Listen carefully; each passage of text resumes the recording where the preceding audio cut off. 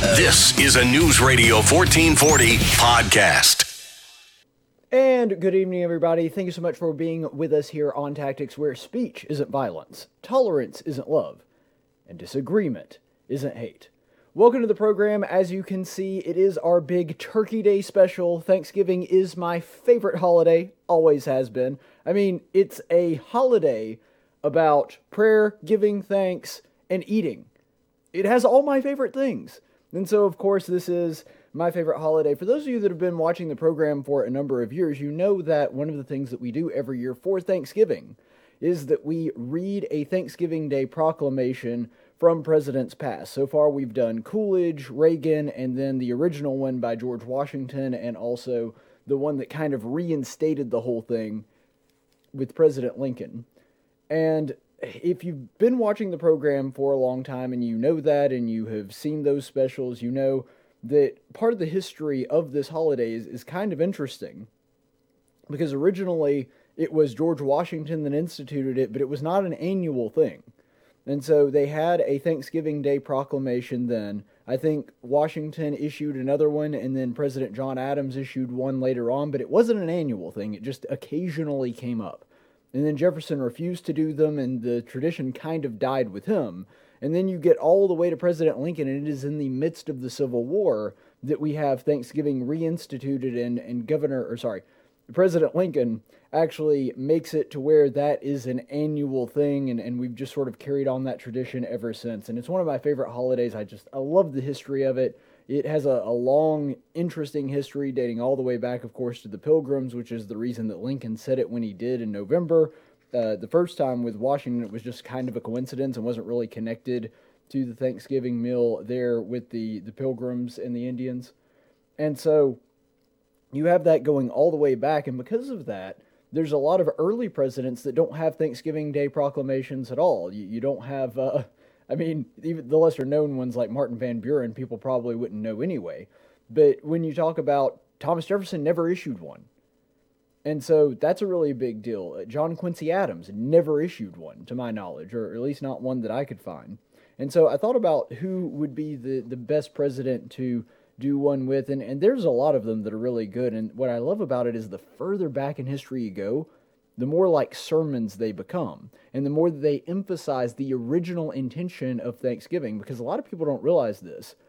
The actual name of this holiday originally was not Thanksgiving. It was a national day of prayer and thanksgiving. Now, obviously, it's a little long, and so I'm sure at some point somebody who's a genius in marketing was thinking, yeah, we really need to shorten this thing. And that's how Thanksgiving came about, at least in the name, and people didn't want to say every day, hey, I hope you have a happy National Day of Prayer and Thanksgiving. And so it got shortened to Thanksgiving, which is understandable. I don't think that anybody did that with malicious intent, but I do think the unfortunate side effect of that is people kind of secularized it and forgot that this was supposed to be a day of prayer. You know, the tradition that started with the Pilgrims, before there was like an official day, they did kind of make it an annual tradition. And do you know what year 3 was? The Pilgrims fasted. Think about that. The holiday that is most associated with eating, and I mean, I get it, it's America. Every holiday is associated with a lot of eating. That's just who we are. But the day that is most associated with eating more than any other one, Thanksgiving. On year number 3 of Thanksgiving, the traditional harvest feast that the Pilgrims kind of set up amongst themselves, they decided that they were going to do fasting because to them, prayer was the integral part, not the eating. And so there were a couple of years that they had a super bountiful harvest, and they had a giant meal and invited the Indians over for dinner because they had so much. And then a few years later, they just decide, well, you know, let's fast on this one. We really need to fast and devote ourselves to prayer and piety and all of those things. And it wasn't like a thing that they were doing a reverse course. It wasn't that they thought they did anything bad in the previous years. It's just they recognized that prayer was the central part of that. And so the meal can come and go. That's really more of a side dressing, pun intended, kind of thing going on here. But the prayer was what needed to stay, and I think that that's one thing that unfortunately we've kind of lost as Americans. And don't get me wrong, I don't intend to fast. I do fast occasionally, but, I don't make a big deal about it because of what Christ says in the Gospels there. But when it comes to Thanksgiving, I intend to kind of pig out a little bit, and that's fine. But I think it's important for all of us to remember that prayer and Thanksgiving is the origin of this holiday, and it's the thing that needs to be emphasized the most. The meal is great, but ultimately, the meal, watching football, being with family, all that stuff, that all should be, at least in our own mind, secondary to prayer and Thanksgiving. And the further back you go in history, the further back that you look at the different presidents when they issued Thanksgiving Day proclamations, the more they recognize that, the more they emphasize that portion of the day. And so what we're going to look at today, this is a really special treat. We're going to look at Warren G. Harding, a very little known president because, of course, he only served about 2.5 years in office before he passed away and then had to pass the mantle down to Calvin Coolidge, his vice president, who had to step up and become president and then, of course, did win re-election. So we're going to look at one from a little-known president, but he has a really interesting proclamation, and I think you'll see why I picked this one. This is taking place in 1921, remember, right on the heels of getting out of World War I. And we can go ahead and look at that now. This is the beginning of the Thanksgiving Day proclamation by President Warren G. Harding. And it says, "That season has come when all alike in pursuance of a devout people's time-honored custom and in grateful recognition of favoring national fortunes, it is proper that the President should summon the nation to a day of devotion, of thanksgiving, of blessing bestowed, and of prayer for guidance in modes of life that may deserve continuance forever." Hold on a second. I apologize for this. I'm getting some kind of weird... Oh. Yeah, I just figured out what that was. I'm sorry about that. I'm going to have to make an adjustment here. There we go. Okay, sorry about that. So anyway, with this particular passage in the Thanksgiving Day Proclamation, what President Harding is really trying to emphasize is that blessings demand thanks. Because when you look at that, he's saying that basically we have been very blessed. And because we've been blessed, it is proper for a president to call forth a day of devotion. This is a biblical principle, and what I think is really interesting about this is Warren G. Harding was not a particularly religious or known as a devout Christian. He wasn't like a heathen or anything, but he was seen as a little bit crass and not necessarily, your stereotypical what somebody as an evangelical voter would look for, not somebody that attended worship every Sunday, that kind of thing. But it's interesting that despite all of this, he does recognize several important biblical principles, one of which is we have been greatly blessed as a nation. And because we have been greatly blessed, that demands that we go forward and give thanks to God as a result of that, that when you are blessed, you are then obligated to give thanks to the one who has blessed you. And then he kind of reverses that, which, is accurate when he says it in the latter part here, where he says, in the modes of life, that it may deserve a continuance of divine favor. And so he says that, first of all, we are being called to give thanks. And in response to that demand, blessing demanding thanks, like we just talked about, and then the end result of that is a continuance of blessing. This is a biblical principle as well, because there are often times in the Scripture, both Old and New Testament, where people refuse to give thanks, and the blessing did not continue. There were a lot of times where God bailed Israel out of something, and Israel just didn't have any gratitude for him. There were times when God was with them, and they just didn't recognize it. Think about this. What was the very first thing that the children of Israel did when they got out of Egypt? God does all these amazing wonders and blessings and brings them out of Egypt with a mighty hand. First thing they do is start worshiping an idol.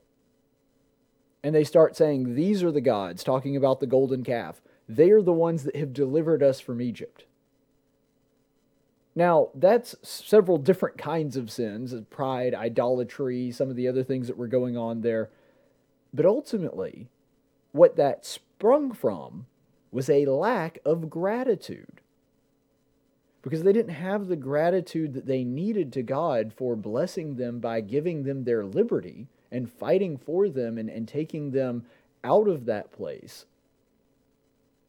Because they lacked that gratitude, they wound up having to wander around in the desert for 40 years, and they had a great deal of punishment. Their blessing was stopped because they refused to be grateful for what God had given to them. And that's something that President Harding understands, is that even though he's not a super religious person, he does understand this very simple principle, that if God blesses us and we refuse to acknowledge that, we refuse to give devotion to him, we refuse to thank him for the things that he has done, then those blessings get cut off. God may continue them for a little while, but ultimately he is going to discontinue the blessings, not because he's so small or that he needs Thanksgiving, but that he recognizes that continuing to give, just like a child, if you continue to give a child and you do not teach them gratitude, then that's going to cause all kinds of other problems, just like it did for the children of Israel. And President Harding actually acknowledged that and understood it.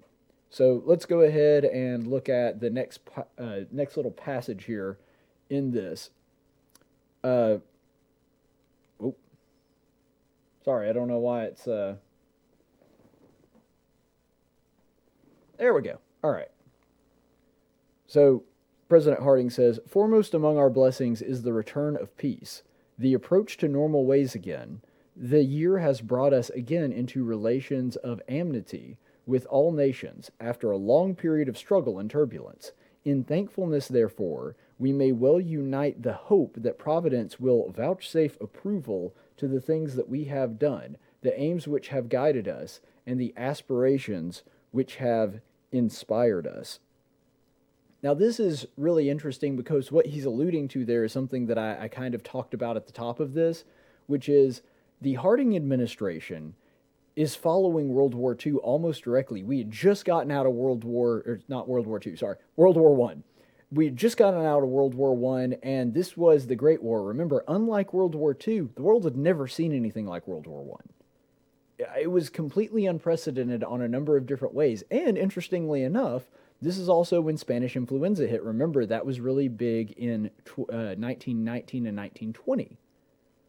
And so there's been all these turbulent things, and we kind of understand a little bit better now how a pandemic can really turn a country upside down, and we were fighting a war then, which is something that I also find hilarious, that we're like, you can't go to the movie theater, or you can't go to a restaurant because of the pandemic. We continued to fight a war during the last pandemic.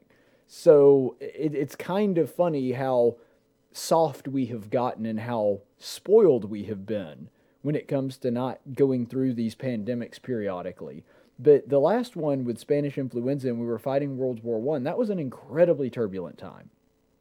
And because of that, President Harding and Vice President Coolidge, who eventually became president, they decided we are going to run on a normalcy ticket.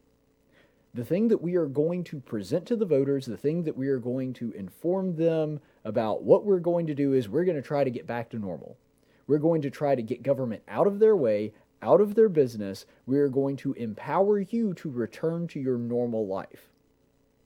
And they did that. They did it by cutting government spending. They did it by cutting government regulation. And I'm not going to get into all of the politics because that's not really supposed to be the focus of where we are. But the point is, they understood that normalcy is a good thing.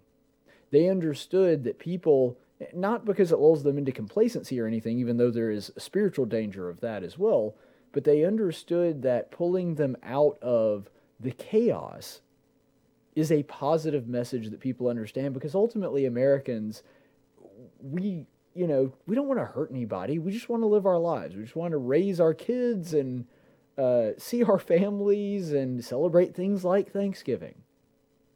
That's really all we want. We're not... They try to paint us as, evil, rabid racist and warmongers and all that stuff. That's not who Americans are.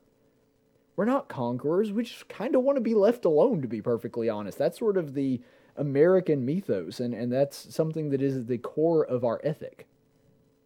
And because of that, The Harding administration ran on a ticket of normalcy and won in overwhelming fashion. People rejected progressivism. They rejected the turbulence that came with trying to undergo all these big, massive changes, and they went back to the Harding administration that was saying, let's just leave everybody alone. Let's get the government out of things. And that is really what they were trying to hit at. But the even more important and the spiritual truth that is underlying all of that in this post-World War I, post-pandemic world where Harding is trying to get everybody to return to normalcy, I think the bigger spiritual truth that he just alluded to is that the best blessings are spiritual ones. Because you'll notice in that we just read, what he's talking about there is he talks about all the physical blessings that we've been given, that we have all this wealth, that we have peace, which is a huge blessing that people really appreciated at this point in history.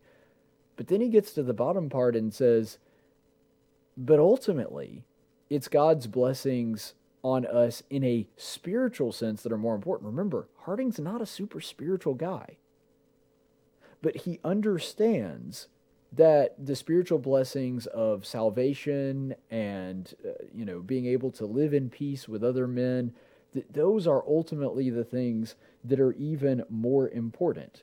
And he says that all of the purposes that God has sent us for, those are the blessings. So in other words, living out God's plan for your life, that's the real blessing here. Being able to have people out of your way so that you can live the way that God commands you to. That's the real blessing of liberty. And Harding's right in all of that. Let's go ahead and read the next little part of this passage here.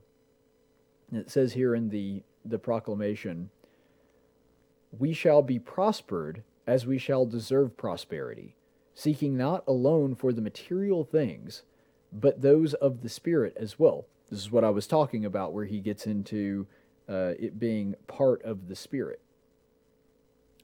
"Earnestly trying to help others, asking before all else for the privilege of service, as we render thanks anew to the exaltation which came to us, we may fittingly petition that moderation and wisdom shall be granted to rest upon all that are in authority, in the task they must discharge. Their hands will be steadied, their purposes strengthened in the answer to our prayers. Ours has been a favored nation in the bounty which God has bestowed upon it.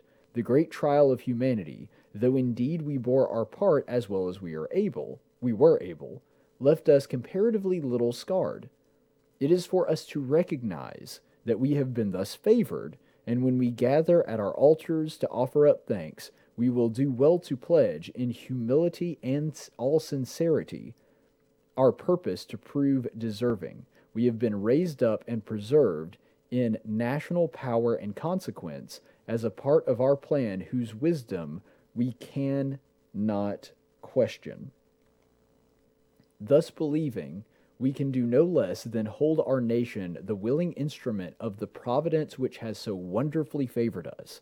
Opportunity for a very great service awaits us if we shall prove equal to it. Let our prayers be raised for direction in the right paths. Under God, our responsibility is great to make our own first, to all men afterward, to all mankind in God's own justice." Really, the crux of that part of the speech is that Warren is acknowledging what he started with, which is America has been greatly blessed. And then he starts comparing America's great blessings to everything else. Remember, World War I devastated Europe. There were whole countries that were financially and from a resource standpoint just wrecked because of World War I. And he's saying, it cost us a lot of money, but compared to everybody else, we got out of this thing relatively unscarred, and he was right about that. But he said, even though I believe that that was God's providence, that he was looking out for us, that he blessed us and protected us, and all of that was true, he said, now we need to turn around and recognize that perhaps the reason that God spared us that kind of fate that other nations suffered is because we now have an obligation to use that blessing to help others, to help the nations that are in need, to be a friend to them and to be a stabilizing force in the world. And he was right about that. Whether we're talking about on the national level or talking about on the small level, whenever we have a great deal of blessing, we do have a responsibility to use those blessings to help other people. Now, Warren was a really small government guy. I don't think that he was necessarily talking about, let's get involved in a government program and go forth and help the other nations that have been wrecked by this. That really wasn't something that he just naturally inclined himself to. It makes more sense if you understand that to be him saying, as a nation, we've been very blessed and very prospered, and we want to make sure that there are low taxes and low regulation. We let the people keep as much of that as possible because that's part of freedom. But then now that you have that blessing, you have a responsibility to do your part to help out the rest of the world. We have a responsibility, like he said at the end, to our people first, and then the rest of the world. This again is a biblical principle. You can look in the first chapter of Acts, and you can see that they had a responsibility first to Jerusalem and then to spread the gospel to the rest of the world. They took care of what was in their immediate vicinity, and then they started branching out to help other people. And the thing that it really reminds me of more than any other is a passage that comes out of the Gospel of Matthew, chapter 10, verses 7 through 8, where Jesus says, and this is him speaking to his disciples, giving a command to them, "And as you go, preach, saying the kingdom of heaven has come near. Heal the sick, raise the dead, cleanse those with leprosy, cast out demons. Freely you received, freely give." What's so profound about that verse is this is Jesus telling his disciples, I am imparting upon you powers that other men do not have. Bill Gates can't heal somebody that's lame. He can't cure blindness. I mean, maybe all his money will help research for that, but he certainly can't just place his hands on somebody and make blindness go away. That's not a thing that your Bill Gates or your Jeff Bezos or insert name of rich guy here or insert name of powerful guy here. That's not something that the president can do. Jesus is giving them a power that no other human being on the planet has. And what's his message? How does he relay that to them? He says, you have received it freely. You have been given much. Freely give. That's the same sentiment that Harding is projecting here. He's saying, we've been greatly blessed. God has given us a lot. God has given us protection that the other countries just didn't have the advantage of. And because of that, it's important for us to look in the mirror and recognize God has given us all these great blessings. Now let's use them to do his will. And that's exactly why Thanksgiving is so important. I'm not just talking about the holiday, I'm talking about the concept. Because when you understand that your blessings come from somewhere else, when you understand that the things in this world are not just playtime, that they're not something that are here for your enjoyment, they're not just something so that you can squeeze as much pleasure and enjoyment out of this world as possible, when you understand this world is not your home, when you understand that all these things are just blessings that God has imparted you with so that you may use them to go out and help others seek and save the lost, well, then all of a sudden it makes a lot more sense to you. Then all of a sudden you sit back and go, this isn't just something for me to use. I have now an obligation, because I am being grateful for my blessings, because I understand that they did come from God, to use them to do God's work. And that's really sort of the thrust of what President Harding was getting to here. Let's look at the next part of this.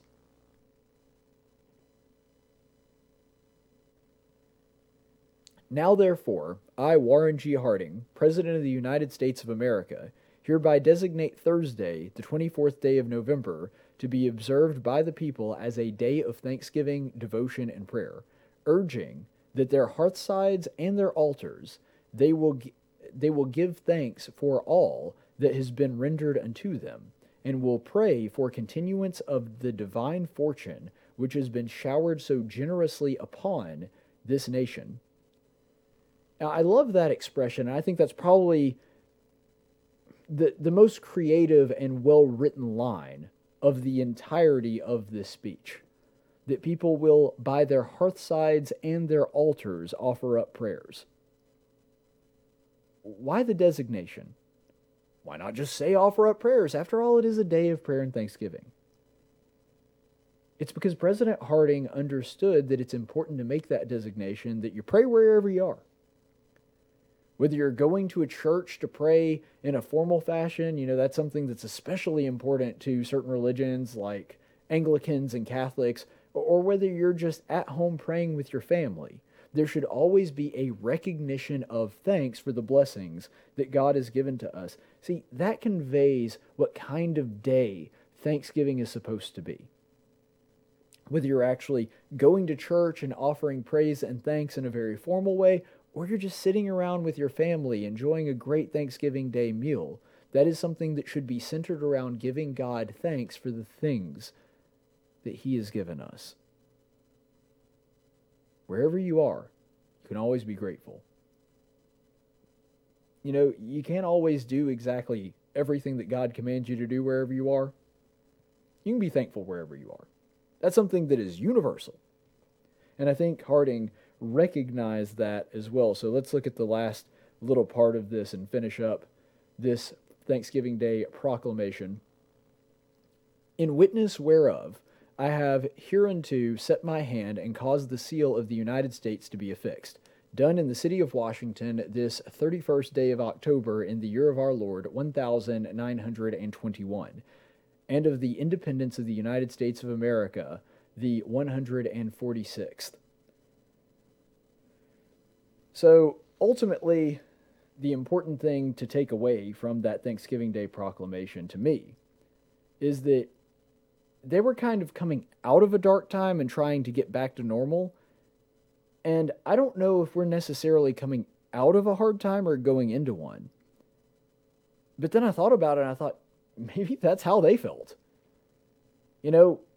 As much as it was great to be done with the war and have the pandemic at least somewhat under control, Spanish influenza, I don't think that Harding or the American people really knew for a fact that the hard times were done. And I really only kind of looked at it through that lens because of my own hindsight, and I know that they did have a really prosperous decade ahead of them. But they didn't know that. I mean, do I think that we're going to have a super economically prosperous or blessed decade with Joe Biden at the helm? Not necessarily, but there are a lot of other factors at play. And God works in mysterious ways, and sometimes He works in ways that can cause benefits that we didn't see regardless of how bad our leaders are. That has happened before. It's happened in the past to mankind, and it's happened specifically to America. Sometimes we had horrible leaders, and we still were very prosperous. We still had a lot of good to come. But whether or not we're going into a storm or a calm, ultimately we can always be grateful for our blessings. Ultimately, we can always look to something and say, God, thank you for doing this. Thank you for being there for us. Thank you for looking out for us. Thank you for blessing us. And that is why, whether you're somebody that has nearly unlimited money and power or somebody that has next to nothing, we can always, always, always find something to be grateful to God for. All right, so we're going to go ahead and get into some local news that I wanted to sort of dive into. And I know I've been gone for really a couple weeks now because I got sick and then couldn't talk. And obviously being able to talk is kind of an important part of this job. So I hate that I wasn't able to be with you more than I was, but I did want to go ahead and dive into some local news that we didn't get a chance to look over. One is a article by Kyle Whitmire, and like I've said before many, many times on this program, there are times where I think Kyle Whitmire writes something of a decent amount of value. Like, he's actually writing something that is pretty good, and sometimes he comes out with some pieces that have been pretty beneficial. I don't think this is one of them, just to be perfectly frank. And I think he's got completely the wrong idea on this, and I think the headline will tell you what direction this is heading into. Alabama is open for COVID. That's how he castigates it right off of the bat, and it actually has to do with the recent segment that I did about Governor Ivey relaxing the coronavirus restrictions, and so he's reacting to that story. And Whitmire starts off here. I wish I could cheer for Kay Ivey. I want to be proud of our governor for doing the right thing, the hard thing, the smart thing. Since the pandemic came to Alabama, there have been moments when it was possible, usually when some other governor in some other state did something stupid, to make Ivey look good in comparison. I mean, the governor of South Dakota still thinks she's doing a good job even after the test positivity rates rose above 40%. Higher than 5% is bad. Compared to her, Ivey looks like Winston Churchill. There's a couple reasons why that's dumb. First of all, does anybody believe that Winston Churchill would be wearing a mask? Granted, I'm not like an expert on Winston Churchill, but I've read quite a bit on him, and he doesn't really strike me as the type to just comply and wear a mask whenever somebody wanted him to. I believe if Winston Churchill were here today, he'd basically be giving the middle finger to these shutdowns. I mean, he's a dead guy. I don't know that for sure. It's hard to take a historic figure and really measure exactly how they would react to current events, but I'm just saying, based on what I know about his personality, I very much doubt that Winston Churchill would have been a go-along-with-the-mask kind of guy. So it's kind of funny that he's calling to Winston Churchill as the standard bearer here, saying that Governor Ivey is like him in that sense. And the second thing that is dumb about this, he's worried specifically about the test positivity rate. Not the case rates, not the death rates, which is really the only statistic that matters in the grand scheme of things. The other stats do matter as well, but only in how they affect the death rate. But ultimately, where he's going with this is the test positivity rates are 40%. You know what that means, right? That 40% of the people taking the test are positive. So that doesn't even necessarily indicate that more people are getting the virus. Now, South Dakota's seeing a spike, and they certainly are. But you see, that's not sexy enough. He tried to find the stat that made it look as bad as humanly possible and just ran with that one rather than using a more relevant stat. He's not using the stat that really matters, which is the death rate. And by the way, oddly enough, he could have. The amount of deaths per capita in South Dakota is, I think, 11th in the country, something like that. So, not first, not anywhere close to New Jersey or New York, but pretty darn high.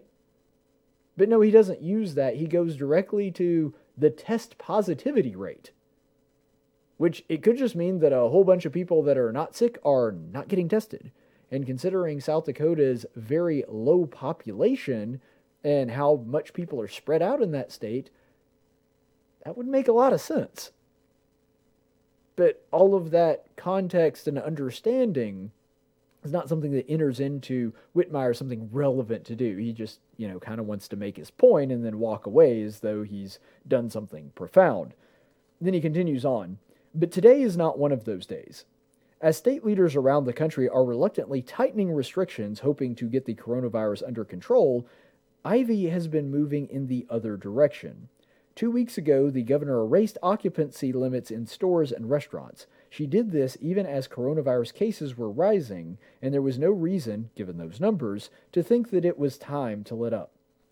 Yeah, here's the funny thing about that.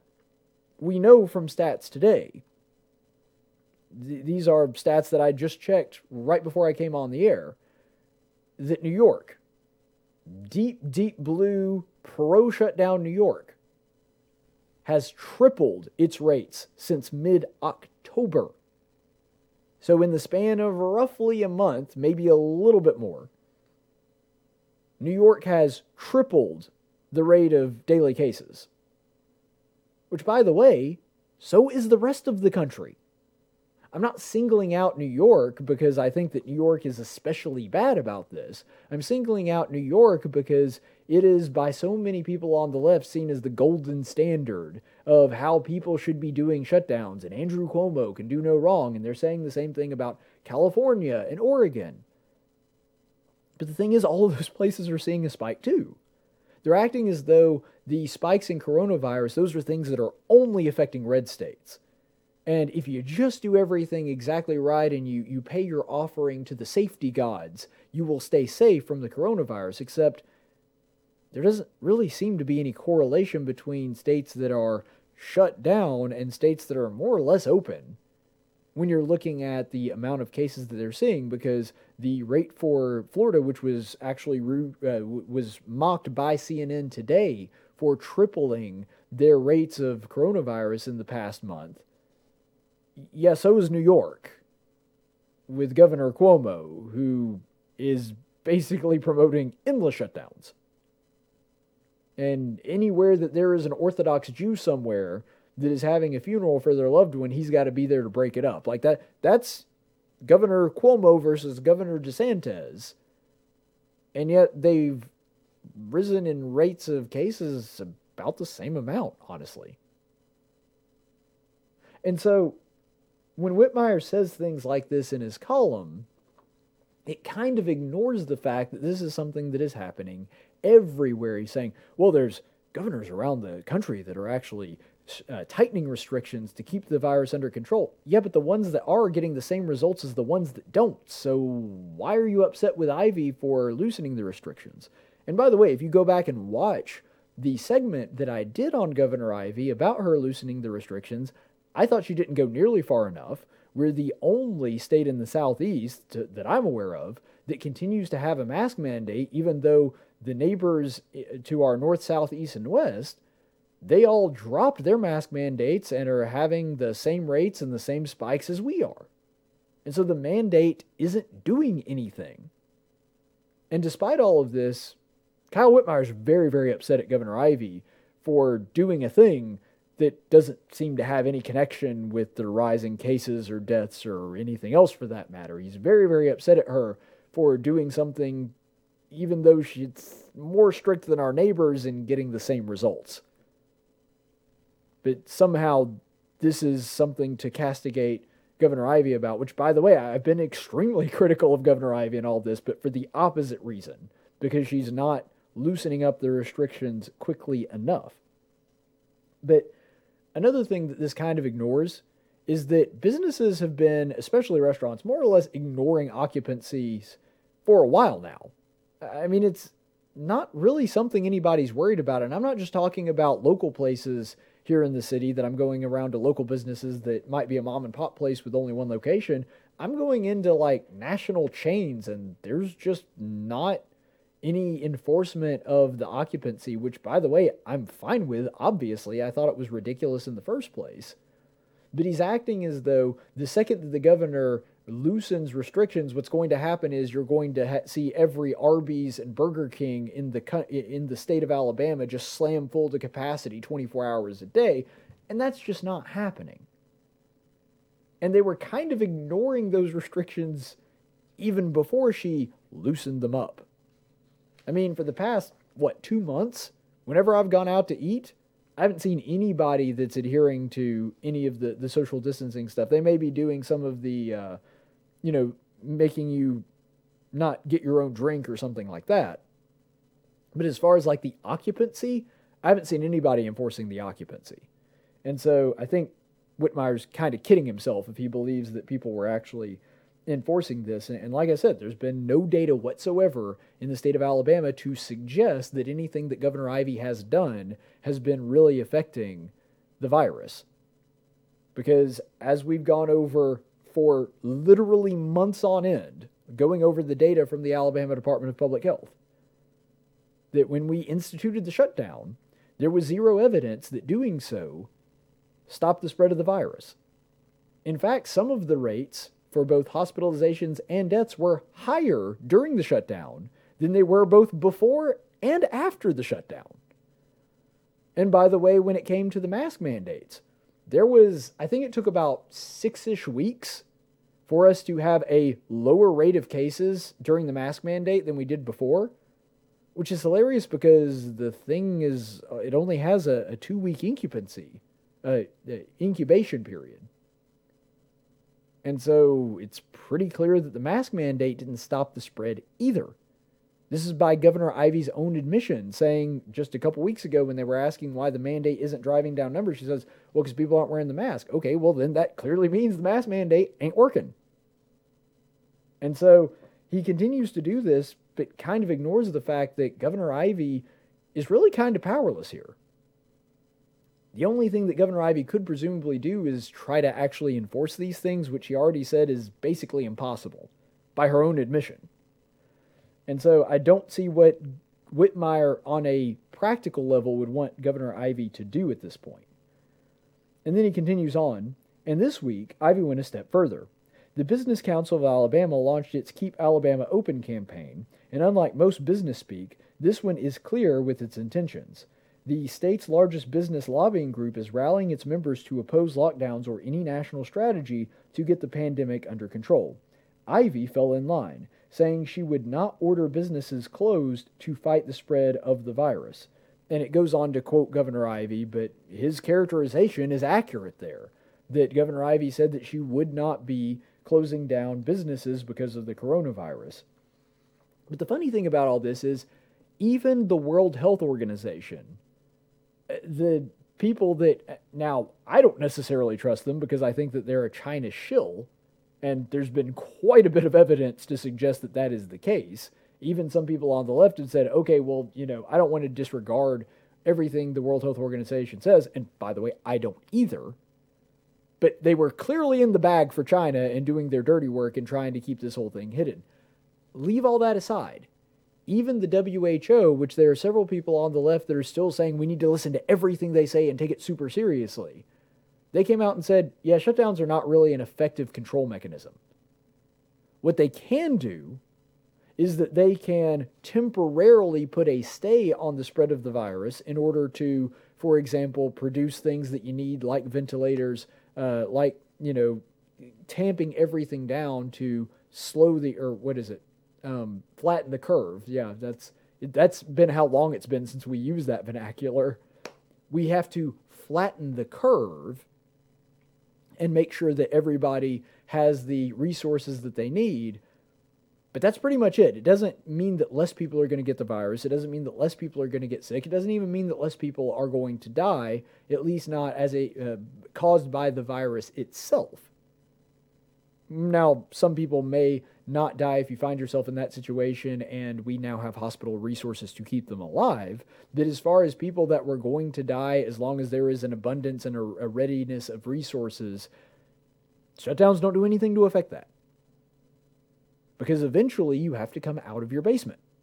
And when you do, the virus is going to spread. That's how a virus works. As advanced as we are in medical science, there's not a darn thing we can do to stop that.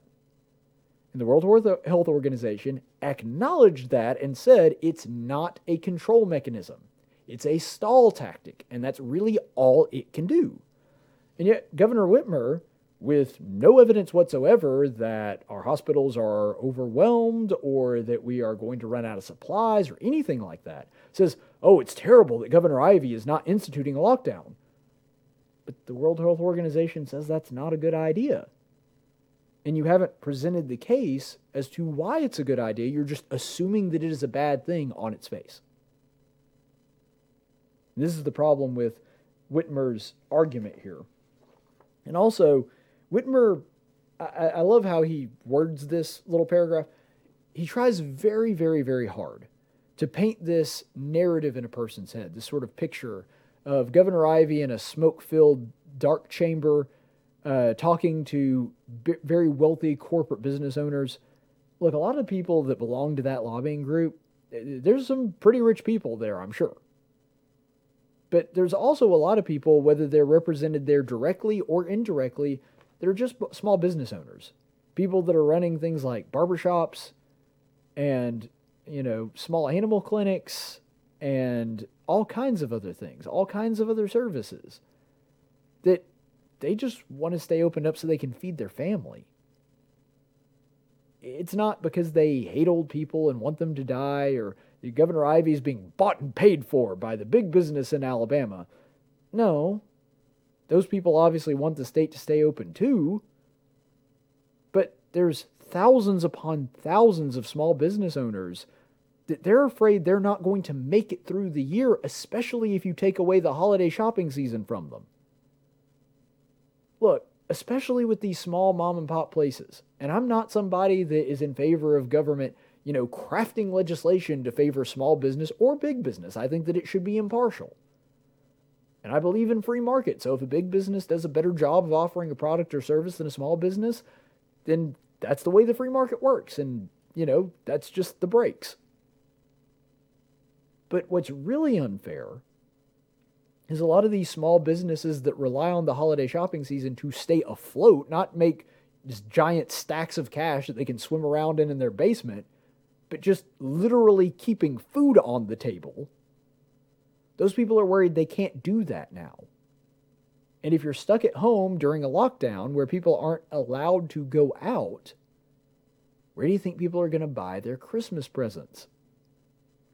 From Amazon and Etsy and all these other online corporations that are not located in the state of Alabama. I'm not a protectionist. I don't want all kinds of government programs to favor the little guy. I'm not that person.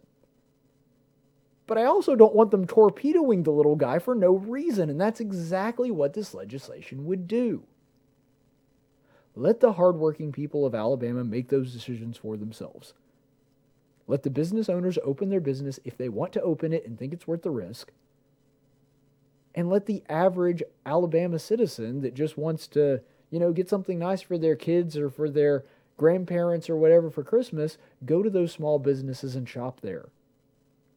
It's their choice. It shouldn't be your choice, Kyle Whitmire. That should be left up to them.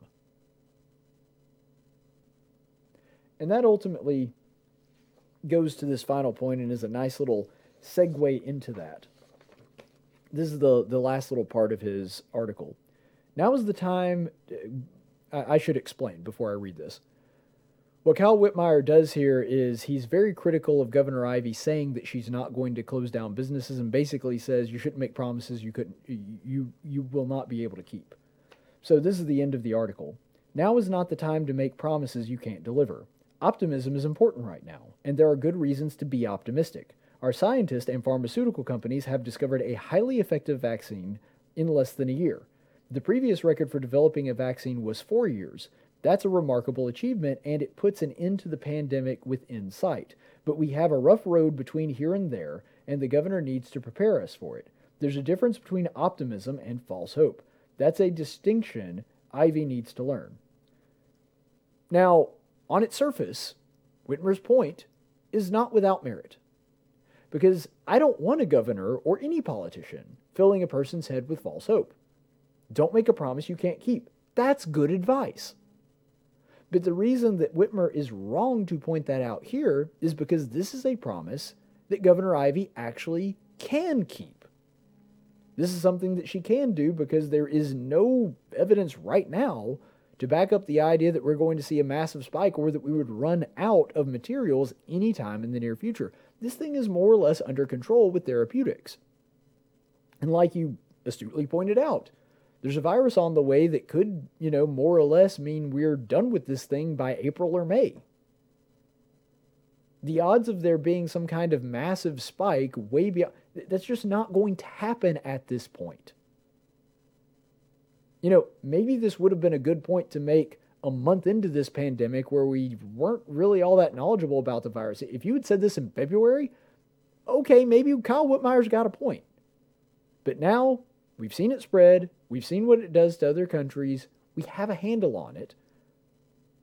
And the important thing to note here is the reason that Governor Ivey is doing this, it is to appease Alabama business, but not in the way that you think.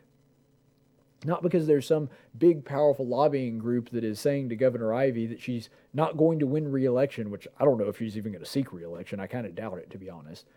but that's saying, wink, wink, nudge, nudge, we're going to make sure that we sink you if you don't do this. That's not what's happening. She's not being strong-armed by the lobby. What is happening here is that Governor Ivey understands that markets abhor uncertainty. And we've reached the point now that there's no reason to believe that we would have any reason to shut down the economy again. Ergo, it makes sense to convey that correct information, that promise that she can keep, to the people of Alabama, and the people of Alabama that are business owners saying, all right, well, at least that's one thing that we can pretty much rule out, and now be a little bit more certain in how we're going to invest and spend our money. That's a good thing for the entire state. Eliminating uncertainty is incredibly important when it comes to how it's going to affect a market. And that's something that somebody like Kyle Whitmire just doesn't seem to get. Ultimately, when we look at all of this, though, I do think Ivey has done a pretty pathetic job. But for the opposite reasons that Whitmire thinks that. And I think that that is kind of a display of something that Governor Ivey may want to watch out for.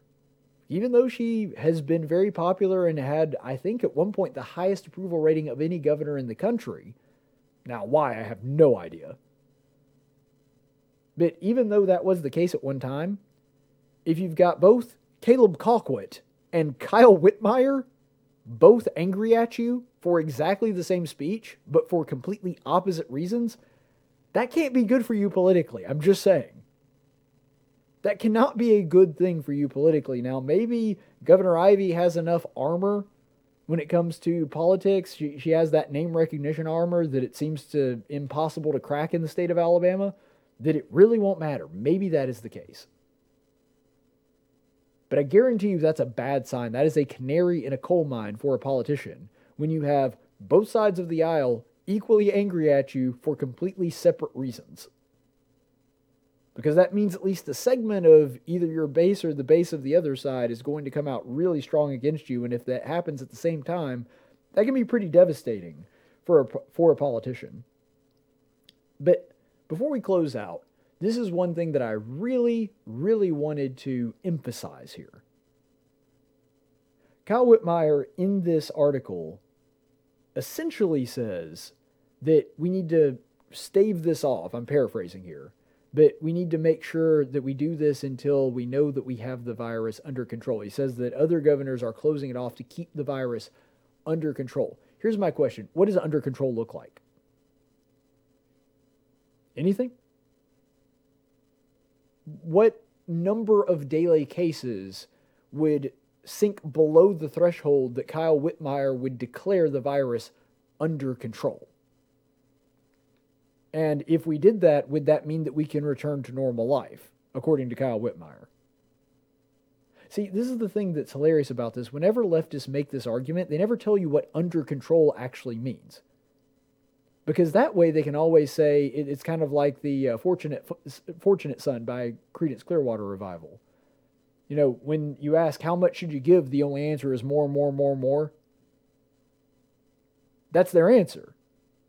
It's the same thing that we see when it comes to education in Alabama. Well, the schools are failing because there's not enough money. We're not flinging enough money at the problem. Really? Well, how much is too much money? Well, just more. We need more. Okay, well, how can we tell whether it worked? It doesn't matter. We need more money. This is the same thing. Well, at what point would we reach a caseload that you would deem worthy, Kyle Whitmire? Well, he's not going to tell you that, because then we might actually reach it, and then he's got to be mad about there not being a strict enough shutdown, and he doesn't want to paint himself into a corner like that. And the politicians nationwide have been doing this. The people on the left have been doing this all over the country. They're not going to tell you what under control means. They're not going to tell you what that looks like, and they're not going to tell you at what point they're going to back off on those things. Because they're not a business owner, and they don't really care if there's a lot of uncertainty there. They don't think about it from that angle. And it is unfortunate, but they're willing to basically pay anything to the gods of safetyism. Look, I'm pretty libertarian on this stuff.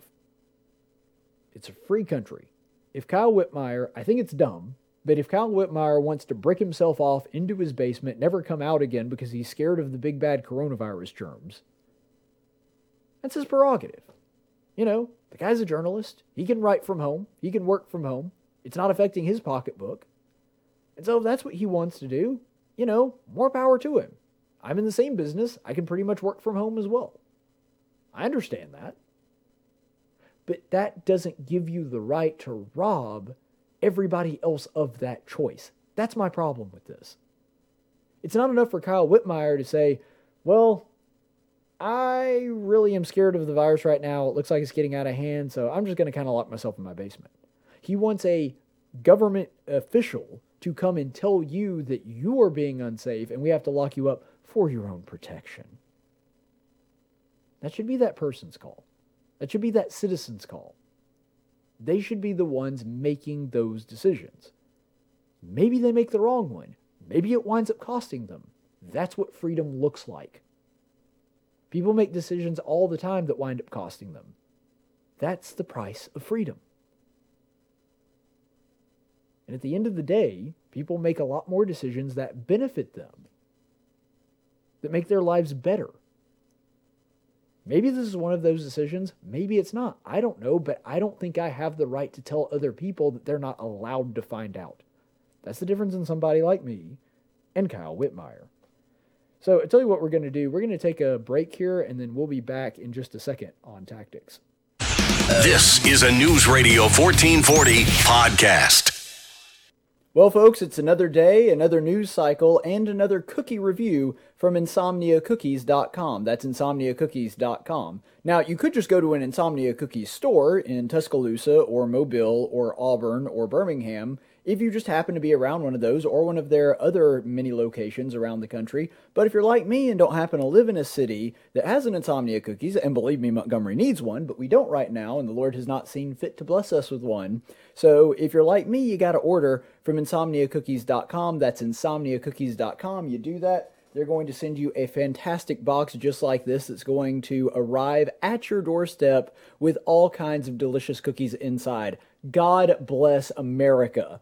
Delicious cookies delivered straight to your door. That's capitalism, baby. And I am loving every second of it. And today we're going to do a cookie that I've actually tried before. Usually when I do these cookie reviews, it's the first time. You may recall back in the Joe Biden town hall when I did my first cookie review, it was during the live town hall and there were some things going on. And also, because I was doing a live town hall during a live stream, I couldn't really heat them up, and the people at InsomniaCookies.com recommend that you heat the cookies up to give it that fresh-baked cookie taste like they get in the store. And so they recommend you pop it in the microwave for a few seconds. They say 10. I usually say that it takes a little longer than that. I would say at least 20 or 30 seconds to really get it to taste like a fresh-baked cookie, but, you know, your microwave may be different. Maybe try 10 first. But this one is the chocolate chip cookie, which kind of sounds plain, it kind of sounds boring, but when you're talking about the cookie from InsomniaCookies.com, it's anything but. Look at this cookie. Look at those chocolate chips. They're not even chocolate chips, they're chocolate chunks, which is why they call it the chocolate chunk cookie. These chips they're huge, they're bigger than the wall, they're the greatest cookies, everybody knows it, everybody's talking about it. These cookies, the chocolate chips are just huge, they're absolutely tremendous. So even your favorite president would love chocolate chips this size. Let's go ahead and just dive right into this cookie. Wow. That's how much chocolate is in one of these chocolate chunks. You saw when I bit into it, there was like a chocolate volcano exploding all over, and I still have a little bit of chocolate on my lips there. But that's how much chocolate is in one of these. I should have known that going in, especially with warming it up and making the chocolate all melty. Ooh, that is a good cookie. That is a fantastic chocolate chip cookie. The chocolate, it tastes really good. Does it taste like one of those cheap store-bought, like you just went to Walmart and bought a bag of chocolate chips? No, that's a chocolate chunk. And the chocolate quality is really good. The cookie quality is really good. So my dad actually came by the other day, and I parted with one of my chocolate chunk cookies just to give him a chance to try it. And granted, it was hard for me. I had some separation anxiety. But I love him, and the man gave me life. So I let him have one of my Insomnia Cookies chocolate chunk cookies. And he thought it was fantastic. I think these are fantastic. You warm them up, you get that melty chocolate quality in them. They're so, so good. Oh, I've got to have another bite of this. Look at all the chocolate in this chocolate chip cookie. There's almost more chocolate than cookie. And yet it still maintains its structure, and you can still taste the cookie too. Oh man, that's a good cookie.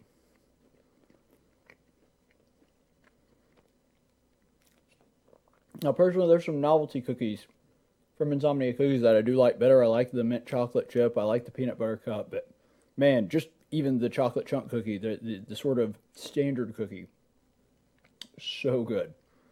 So, if you want a chocolate chunk cookie with chocolate chunks that are absolutely huge, you go to insomniacookies.com and they will deliver them right to your door. That's insomniacookies.com. Tactics with Caleb Colquitt. Only on News Radio 1440 and newsradio1440.com. No, you messed it up. You're stupid.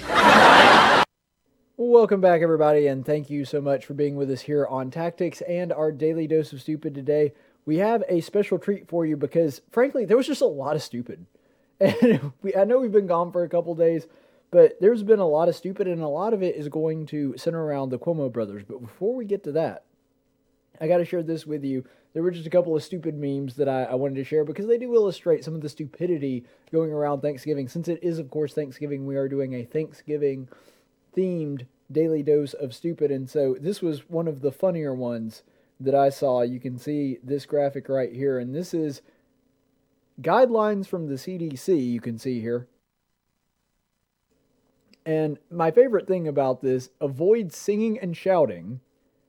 Okay, well, that one, you could see that. That is a spreading of droplets, which they believe is the way that the coronavirus spreads. So it may be a little annoying, but avoiding singing and shouting, that one actually does kind of make sense. But I love the next two. Keep music levels down and limit alcohol.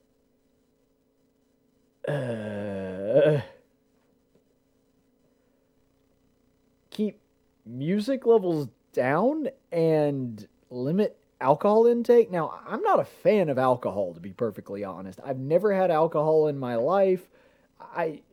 If people ask me what my stance is on it, I don't think that it's necessarily sinful. I do think that it's dumb. I think it's dumb to take alcohol. But spreading the virus? It's interesting because this virus is incredibly woke. Because it will affect people that are protesting their business being closed down and their family going into poverty. The virus will not affect somebody that's protesting a woke cause like Black Lives Matter. But we've also found out that this virus is incredibly prudish, which is odd. Because you will not be protected in the coronavirus if you're engaged in intercourse with someone unless you're wearing a mask. If you're wearing a mask, then you're perfectly okay. We learned that.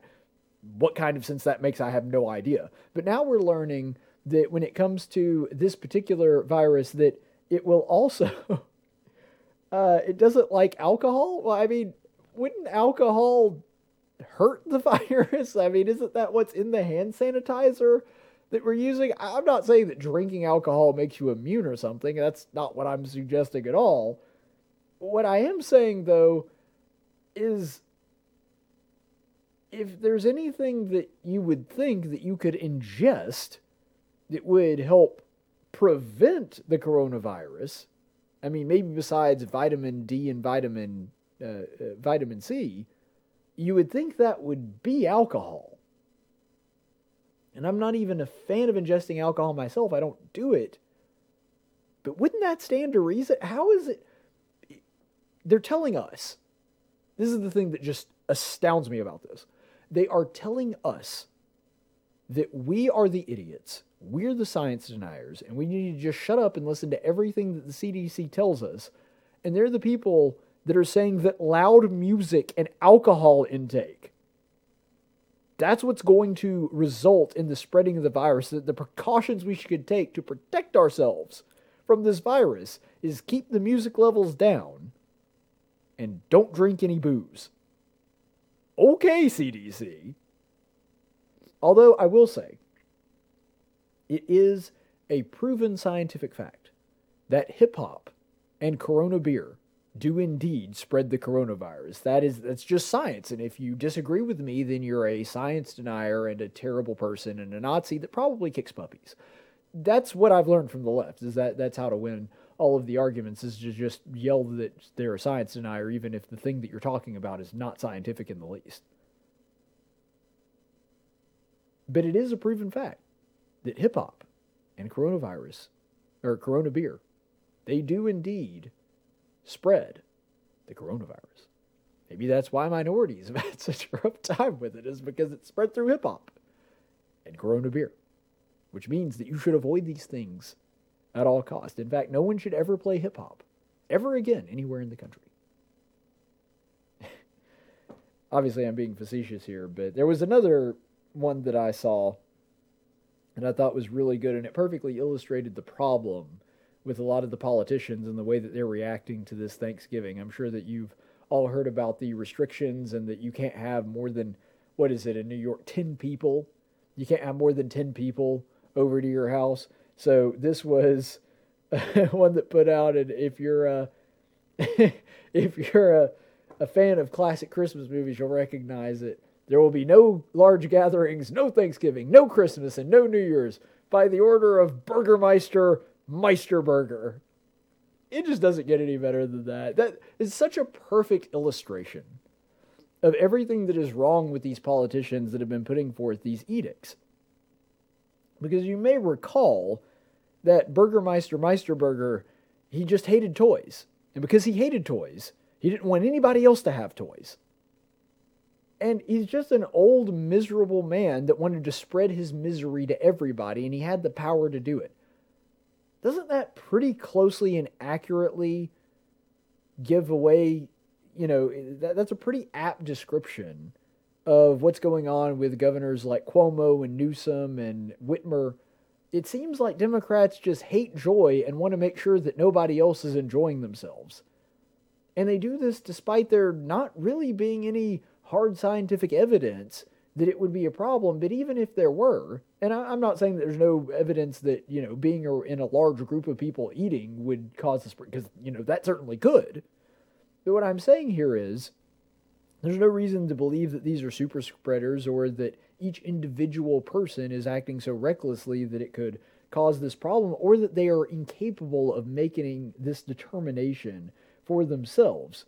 But the other thing that's really funny about this analogy, because obviously the one big difference is the Democrats believe they're really doing this for your benefit. Burgermeister was just a mean dude that didn't like that. But the funniest scene in that movie, Santa Claus is Coming to Town, that kind of illustrates this, I don't know if you remember it. I would show it, but I'm afraid of getting copyright busted for this, even though I'd be giving commentary on it. You remember when the Burgermeister finds a yo-yo and he starts playing with the yo-yo and he's having a good time with it, and then all of a sudden the guy that's with him, his assistant or whatever, he's like, you're breaking your own rule against toys. And much like that, we have people like Gavin Newsom, who just recently got caught with all people with the heads of the medical advisors on his staff eating indoors in a crowded room, and they were so loud, it actually has the option to, you can open up the windows and it can be outside, but they were so loud that they actually had to close those. And they were inside this tiny crowded room with a whole bunch of people, including his own medical advisors, in the midst of all this. And they were being so loud, which, by the way, would spread the droplets more, that they had to close these windows down. And this is Gavin Newsom, the person that's telling you, you can't have your grandma over for Thanksgiving because it's too dangerous. And Andrew Cuomo, who actually made this into a law, an unenforceable law, but a law nonetheless, that you can only have certain amounts of people and you shouldn't be having multi-generational dinners, that you shouldn't be having dinner with grandma, who is also having his own mother, who is 89 years old, come to a big family gathering with presumably about 10 people or more, based on the way he described it in a radio interview. And so they're just such a bunch of hypocrites. They're just like the Burgermeister. He's playing with a yo-yo. It's okay for him to do it until he realizes, wait a second, I'm breaking my own rule here. It's the same kind of thing. Look, they're doing this because they think you're too stupid to make your own decisions.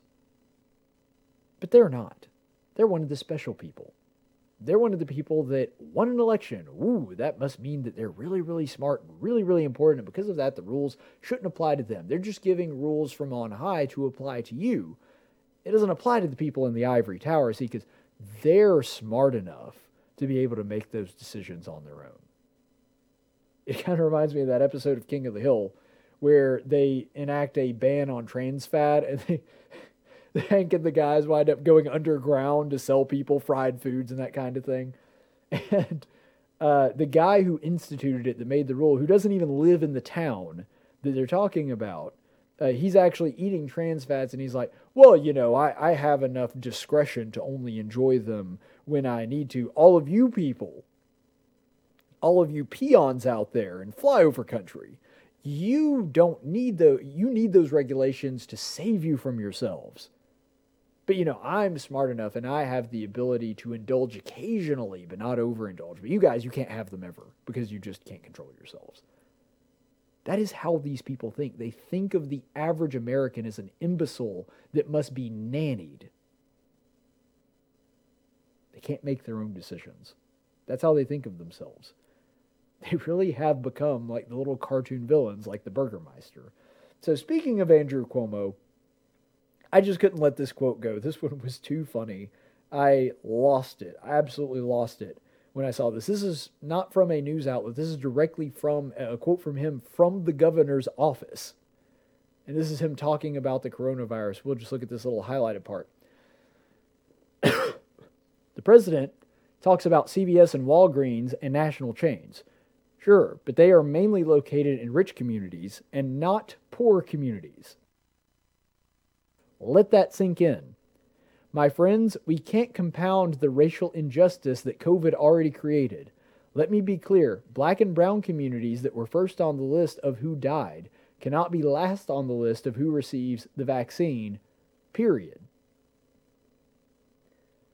So according to Andrew Cuomo, the fact that President Trump is going to be distributing the vaccine, at least according to his plan, through CVS, Walgreens, and other national pharmaceutical chains, is racist because black communities, especially poor black communities, they don't have those. Those are, to use his own words, primarily in rich communities. This is, you don't even have to do a fact check. This is automatically stupid to any person that doesn't live like Andrew Cuomo apart from everybody else. There are freaking CVS's and Walgreens everywhere. They're the two largest pharmaceutical chains in America. To illustrate my point, remember, I live in Montgomery. It is a city that is 70% black. I am the minority in this city. And by the way, it's one of the poorest capitals of any capital in the United States. I think it's like 30-ish. It's in the 30s when it comes to the poorest cities in America. Yeah, Montgomery still has, it's ranked 48th in economic well-being of state capitals by Wallet Hub. So that means there's only 2 state capitals under us when it comes to economic well-being. We're one of the poorest cities in the country and 70% black. You know what? Still have 6 Walgreens and 11 CVS's. By the way, that is excluding Prattville, Wetumpka, Millbrook. That's just Montgomery proper. 6 Walgreens, 11 CVS's. But there are none of those in poor black communities. What about Birmingham? Also 70% black. And by the way, even poorer than Montgomery, the World Population Review ranked it the 9th poorest city in America. You know how many Walgreens they got? 16. And how many CVS's? 17. And that's in the Birmingham metro. So that does include some of the outlying areas, but it's hard to distinguish between those in Birmingham. So obviously in black poor communities, there's still Walgreens and CVS's. What about Selma? That is the poorest city in the state of Alabama per capita. Yet, Selma still has a Walgreens and a CVS. And it's a little bitty town. So the idea that there are not CVS's and not Walgreens in these poor communities are just dumb. This guy lives so high in his ivory tower. He doesn't even realize how stupid what he is saying is. And what's really horrible about this is he thinks that it reminds me of this guy in a video game I'm playing right now, Fire Emblem Three Houses, and it's in a medieval setting, and so there's like lords and nobles, and then there's commoners. There's one guy that's a noble, and this kind of plays into what we were talking about earlier with Andrew Cuomo. And he believes that it's his duty as a noble to protect and assist the commoners. It's very demeaning. It's very much in the way of somebody that you would see as someone that just thinks that they're better than everyone else. He thinks that he's one of the good guys because he is one of the nobles that looks as his duty as a noble, as an enlightened person, to help out the commoners and the poor folk because they're just beneath him and they can't really do anything on their own. And so it's very degrading the way he treats them. But he thinks of himself as being the hero that is nobly going to those poor people that just aren't as smart and not as capable as him. And he's going to help them out. That's who Andrew Cuomo is. He reminds me so much of this guy. And it's because he really does look at other people. See, he sees himself as being the noble that is going and helping the commoners, the poor folks, the black people that can't, they can't even get to a pharmacy to get a vaccine on their own. That's how dumb and incompetent they are. And because they can't go to a pharmacy that may not be in a rich neighborhood, and again, I have no idea why he thinks that CVS's and Walgreens are exclusive to rich neighborhoods. But he thinks because they can't even go to a pharmacy to get that vaccine, that he, as the noble, is going to swoop down and save them because they're too stupid to do anything for themselves. That's how Andrew Cuomo views poor black people. It's a really horrible way to look at the world.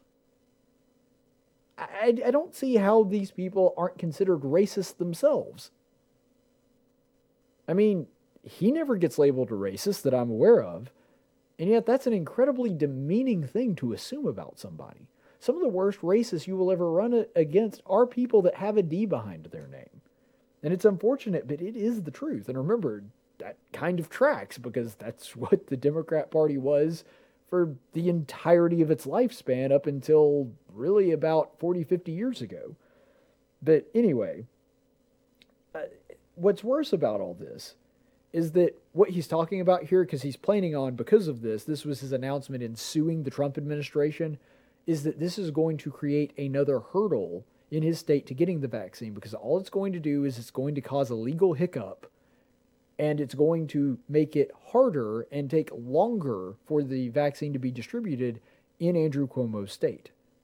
And so it's really sad here is because he has a bad case of Trump derangement syndrome and just assumes that if he's rolling out the vaccine through CVS and Walgreens, that must secretly be Trump's way trying to stick it to black people. That must be what Trump's really doing here. Again, I have no idea why this fantasy exists inside Andrew Cuomo's head, but apparently that is what he thinks about President Trump, that he's such an evil, heartless racist, that he is specifically behind the scenes trying to manipulate the distribution to make sure that poor black people aren't getting it. And because of this, he's going to sue, which will probably cause people to not be able to get it as quickly, primarily in the poor and black communities in the state of New York, because it's going to take longer for them to be distributed there. Trump derangement syndrome. It's really terrible when it's just a talking head on TV saying something that makes absolutely no sense or throwing out conspiracy theories that have no basis in truth. It's 1,000 times worse when it actually winds up hurting somebody, that because somebody assumes that Trump is some kind of evil racist monster, that he does something that actually results in the very people he's claiming to be championing and protecting. It results in them not getting the things that they need, in this case, the distribution of the vaccine. It really is terrible that this is a case that could cost lives. And I mean, I'm honestly wondering if at this point Cuomo's just trying to up his body count, just doing everything he can to kill as many people from the coronavirus as humanly possible. It's very rare that I engage in the kind of hyperbolic language that people do, like, well, this politician has blood on their hands. I don't do that 9 times out of 10, and if I do it, I'm very cautious about it. Cuomo is one of the few people that actually does. You know, as much as I may have disliked other politicians, I can't think of a scenario where they have blood on their hands. A policy they did directly led to somebody's death. Andrew Cuomo really did. He's the one that came up with the nursing home policy that you cannot keep a person out even if they know for a fact they're COVID positive, and then tried to hide it by counting the New York death records differently, that if they were not within the 4 walls of a nursing home, even if they got the virus in the nursing home, they were sick for 2 weeks in the nursing home with the virus, you take them out of the nursing home and they die in a hospital 5 minutes before they're passing, that doesn't get counted as a nursing home death, and then went out and touted it at how low their nursing home numbers were. That's the kind of evil person that Andrew Cuomo is. And he's the moral compass that we're all supposed to listen to about how to handle the virus. I'm just not going to take it. I'm not. And perhaps the only person as dumb as Andrew Cuomo and as two-faced and manipulative and evil as Andrew Cuomo is his brother, Chris Cuomo. This is a unrelated but still important part of this. So what happens is Dr. Scott Atlus a few days ago, he's one of the president's advisors on the coronavirus, was talking about the impact of the virus and the impact, also the health impact of the shutdowns and some of the things that they cause, an increase in things like suicide rate, an increase in things like depression, especially amongst adolescents and that kind of thing. And then he starts talking about the elderly and how there is a level of isolation that is causing psychological damage to them. And this is something that's been reported both by conservative and mainstream news sources. But apparently there was just way too much for Chris Cuomo to handle, and he just absolutely melts down and goes off on the guy. Take a watch. Dr. Atlus, okay, a guy with no pandemic experience. He literally would know more if he stayed at a Holiday Inn Express last night. He's saying, hey, you in Michigan, these measures to help try to control the spread, fight back. Are you kidding me? Shame on you. What kind of doctor would tell people to rise up and resist the only kind of prophylaxis that can help them? What the is the matter with this person? Rise up. You rise up and do your job or get the out. How could you give this kind of advice? Of course Fauci was being measured. He says, I don't agree with his position. This isn't Fauci's fight. The science is obvious. This is about Trump and the Trumpers. He's going to have his main health guy stand up and say, fight back against the regulations to keep you safe. Listen to him. I'm not making it up. And this kind of isolation is one of the unspoken tragedies of the elderly, who are now being told, don't see your family at Thanksgiving. For many people, this is their final Thanksgiving, believe it or not. What are we doing here? What the are you doing here? Yeah, it could be their last Thanksgiving. If you expose them to people who aren't wearing masks, who aren't socially distancing, and haven't been doing so, and haven't gotten tested, because they somehow think they don't want to get in on the con of COVID. So that, of course, is CNN's Chris Cuomo, the brother of Governor Andrew Cuomo, saying all of this. First of all, it's an absurd argument from authority saying, well, this guy has absolutely no experience in pandemics. Yet, do you know what Dr. Atlus actually specializes in? Because he is a doctor, he's a neurologist. So he, his area of expertise is in neuroscience. But what he's actually known for and what made him famous, because he does work and is a staffer at Stanford, the thing that actually made him famous is he studies how medical policies, government medical policies, affect the population. So this is his area of expertise, the unintended consequences of government making medical policy. That is his lane. And so, but even if that weren't true, even if Dr. Atlus was just a doctor, he acts as though having a medical degree is absolutely no qualification for speaking about a pandemic. Well, it is some qualification. It does play some role in this. I mean, let's say that there's a mechanic that is a specialized Dodge mechanic. Like, he works at a Dodge dealership and he only works on Dodges. Okay, would you rather have him or some random dude on the street work on your Toyota? I mean, maybe the Dodge guy doesn't know everything about the Toyota, but I do trust him to know more than the random dude that's never worked on a car before in his life. I mean, that is some qualification. But the second part of that is, whenever someone makes an argument of authority, that's a pretty good indication they don't have much of an argument. And in his case, it's a negative argument, not a positive argument. And what I mean by that is he's saying this person is not qualified. Not that he is qualified, that he's not qualified, and he's making that argument of authority. That is a weak sauce argument. Because you'll notice at no point does he ever actually try to counter anything Atlus says, or even says why he disagrees with it. He just says, well, the science is settled. I'm going to leave it there. So he's not going to back up his claim with evidence. He's not going to give a reason why the science is settled or what exactly he disagreed with Dr. Atlus there. He just says, well, he's not an expert, and I'm very mad about this. And that's basically all Chris Cuomo has to counter Dr. Atlus. Now, I'm not one of these guys that thinks just because somebody has a medical degree that he's God and I have to listen to everything he says and he's infallible. That was the stance of pretty much everybody on the left until the second that they saw somebody that didn't agree with them, and then all of a sudden, that you can't trust that person. Listen to the experts. Well, except for this one expert that disagrees with me.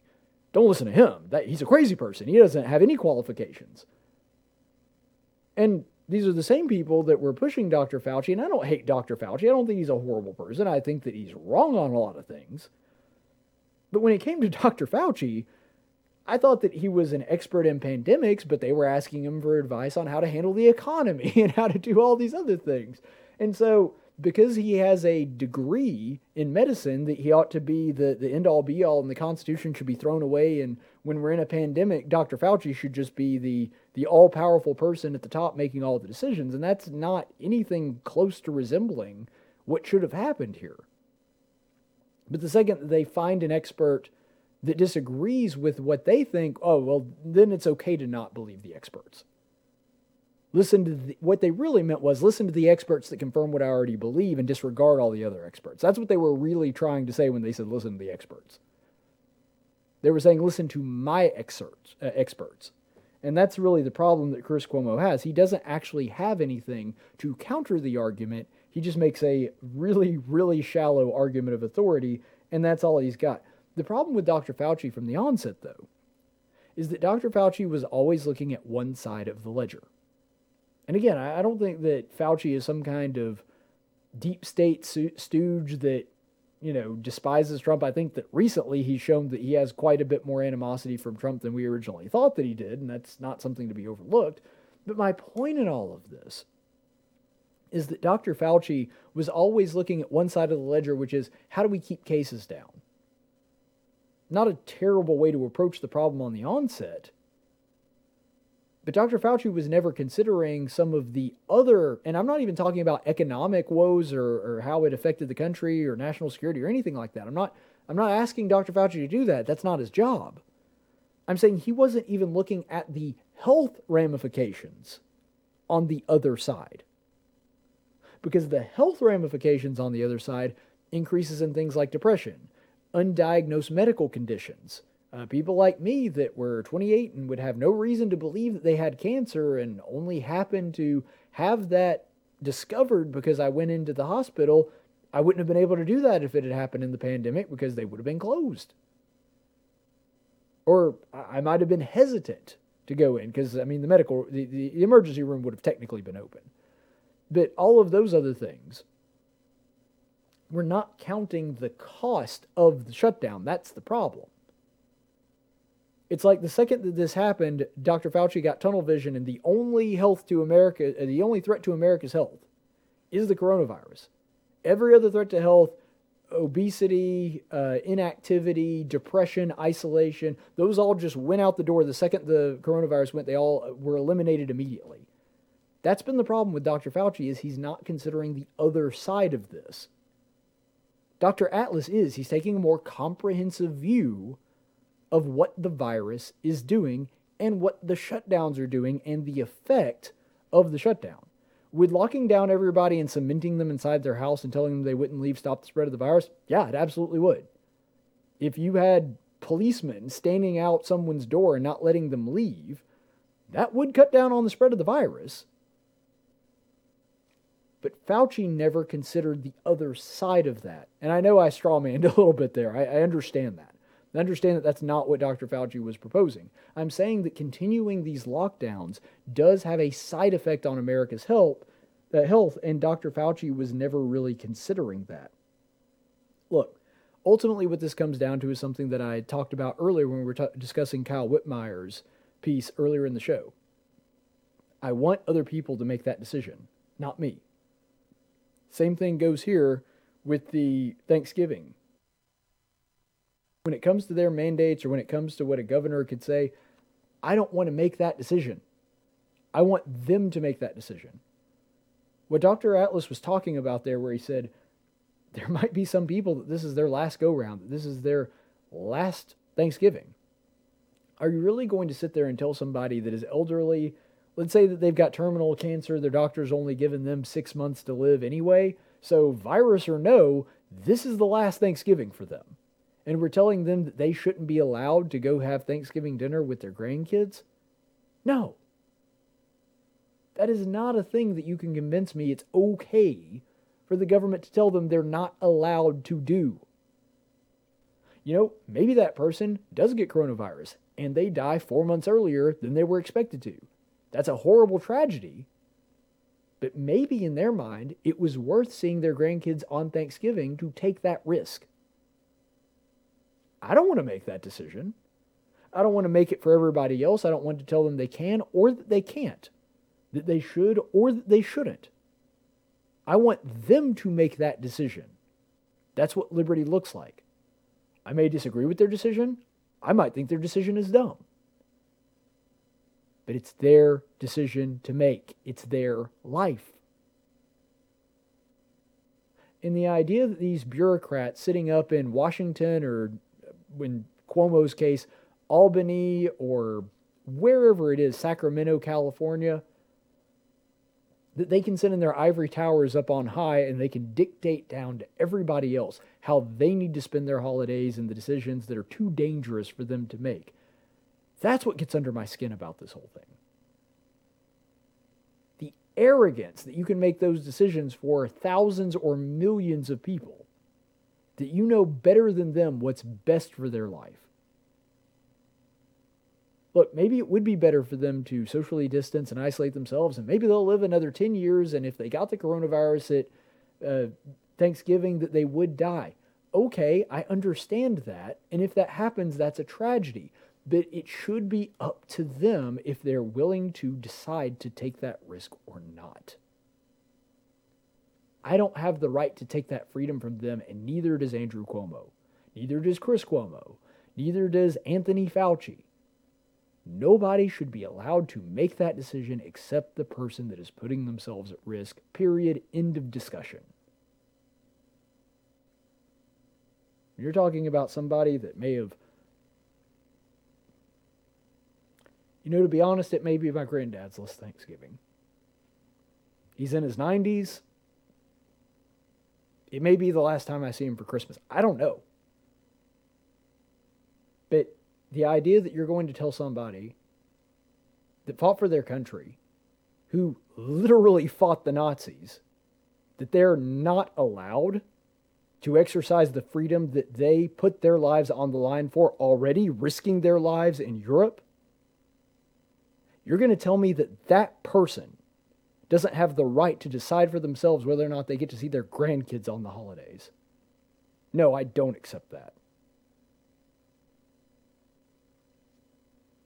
And I question the morality of anybody that does. Let's go to the chaplain's report.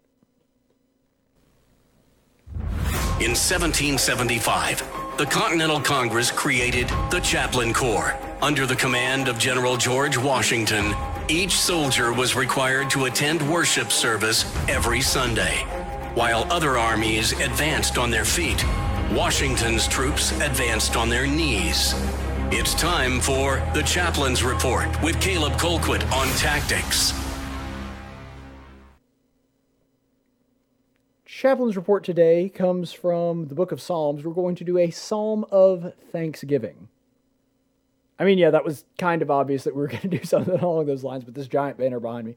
But yeah, we're going to do a psalm of thanksgiving. That just seemed obvious to me, so we're going to go ahead and delve into Psalm number 100. So we'll go ahead and look at that here. Shout joyfully to the Lord, all the earth. Serve the Lord with jubilation. Come before him with rejoicing. Know that the Lord himself is God. It is he who has made us, and not we ourselves. We are his people and the sheep of his pasture. Enter his gates with thanksgiving, and his courtyards with praise. Give thanks to him. Bless his name, for the Lord is good. His mercy is everlasting, and his faithfulness is to all generations. This psalm is just a great outpouring of gratitude for the things that God has done. And it actually, despite the fact that it's a song, it's very, very descriptive it's got a very deep theological meaning to it, because it starts out just kind of as a generic call to praise and thanksgiving. Shout joyfully to the Lord, all the earth, and then serve God with jubilation. Come with him with rejoicing. But you see, because it's going to get into thanksgiving, and it's actually called a psalm of thanksgiving, yet for the first two verses, you don't see the word thanks or thanksgiving or gratitude. But that shows where gratitude's supposed to come from, doesn't it? You know, sometimes when you're a kid, you learn to say thank you even though you're not really thankful. And that's not necessarily a bad thing. I mean, they're a kid. They haven't learned that kind of stuff yet. They don't have the wisdom, maturity, and perspective to truly be grateful for some of the things that they have. I mean, if air's always been available to you, it doesn't occur to you to be thankful for it. And so, especially if you're a kid that lives in a really rich country and has just kind of had everything that they needed, they don't really think about being thankful for things like their clothes or their house or their parents. You know, you're not thankful for having both your mom and your dad until you meet somebody that doesn't have that. And it suddenly dawns on you that that's something that's pretty amazing and pretty rare, and that's something that not everybody has the opportunity to have. And then gaining that perspective allows you to have that thanksgiving. That's what these first two verses are about. Come before the Lord with jubilation and rejoicing. You see, that's a true spirit of thanksgiving. That is acknowledging and noticing that God didn't have to do the things that he did for you. That you have the things that God has blessed you with, and that is something that is worthy of rejoicing. It's not something that was owed to you. It's not something that you have by default. It's something that God conveyed to you. Therefore, the natural reaction to that should be shouts of jubilation and rejoicing. And then the third verse gets into knowing that the Lord himself is God. It is he who made us and not we ourselves. And so this dives deeper into the reason for our thanksgiving. Because ultimately it goes back to the Lord being God. It's that simple. The fact that God is all-powerful and the creator of the universe, and he is an all-powerful, all-knowing being that cared enough to make you. I mean, isn't that by itself, even if you ignore everything else, if you had no other blessings other than that, isn't that a reason for celebration? That God cared enough about you to give you the gift of life. I mean, that's big enough by itself. And then he goes into all of the things that God is, that he has made us and not ourselves. Aren't you thankful that you didn't make yourself? I know I certainly am. I would have screwed me up horribly bad. Not that I'm perfect now, even though I was made perfect. I'm not now. Can you imagine if I made myself? I would have been so horrible at that. And then it goes into sort of the symbolic language of being the sheep and the people of his pasture.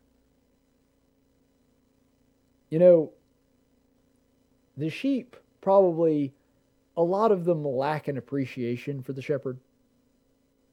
It's probably true that if all they've ever known is life with a shepherd, they probably don't really have any gratitude for him. He's kind of always been there.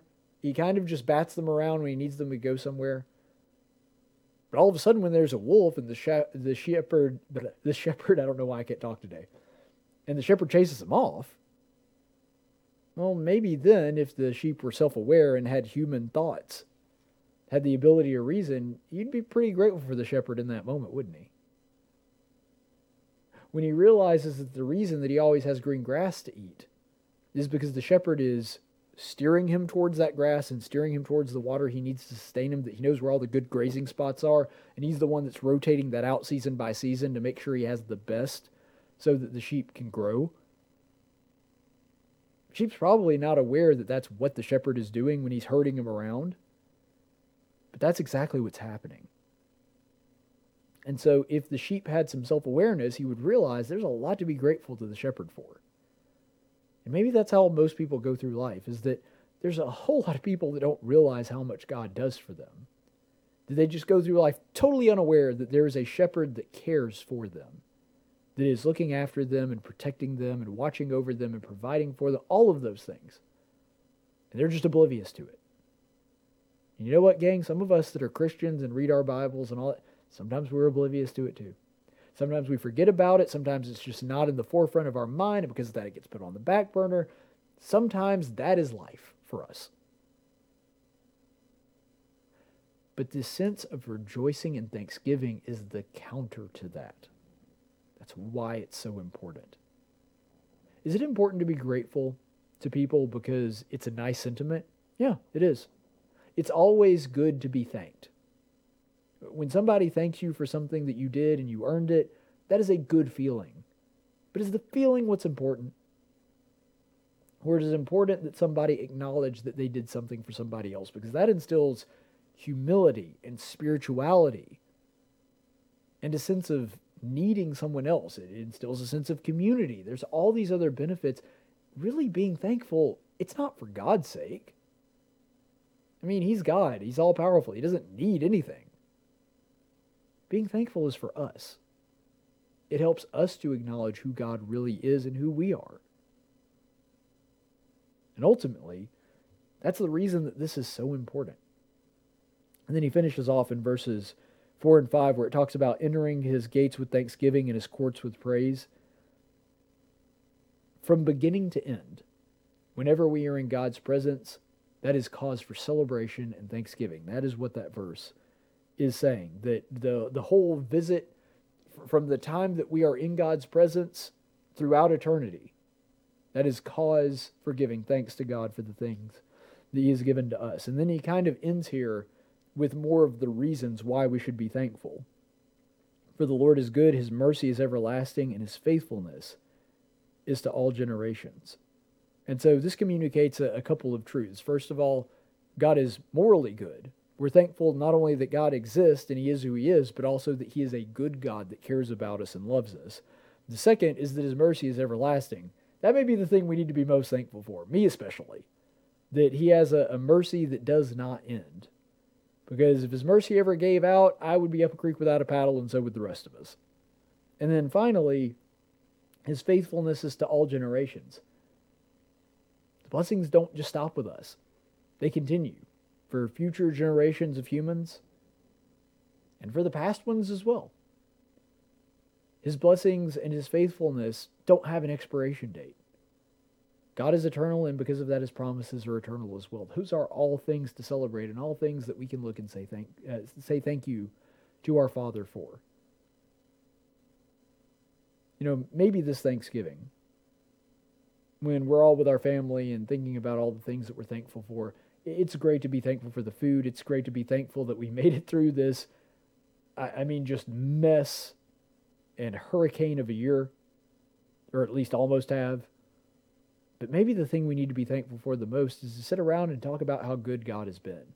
That we have salvation and security in the eternal sense. Maybe that's something that needs to be noticed too. Yeah, that's something that is true every year, and yet is something that is everlasting. But isn't that just more reason to be thankful for it? Sometimes because something is ever present, we kind of forget that it's there and forget to be thankful for it. But ultimately, that's the thing we need to be thankful for the most, because that's the thing that doesn't go away. Be thankful for all your blessings, but for the eternal ones, maybe just take a little effort this year to remember those in your Thanksgiving festivities as well. Hope you enjoy the holiday with your family. Stay the course, friends. Tactics with Caleb Colquitt. Only on News Radio 1440 and NewsRadio1440.com.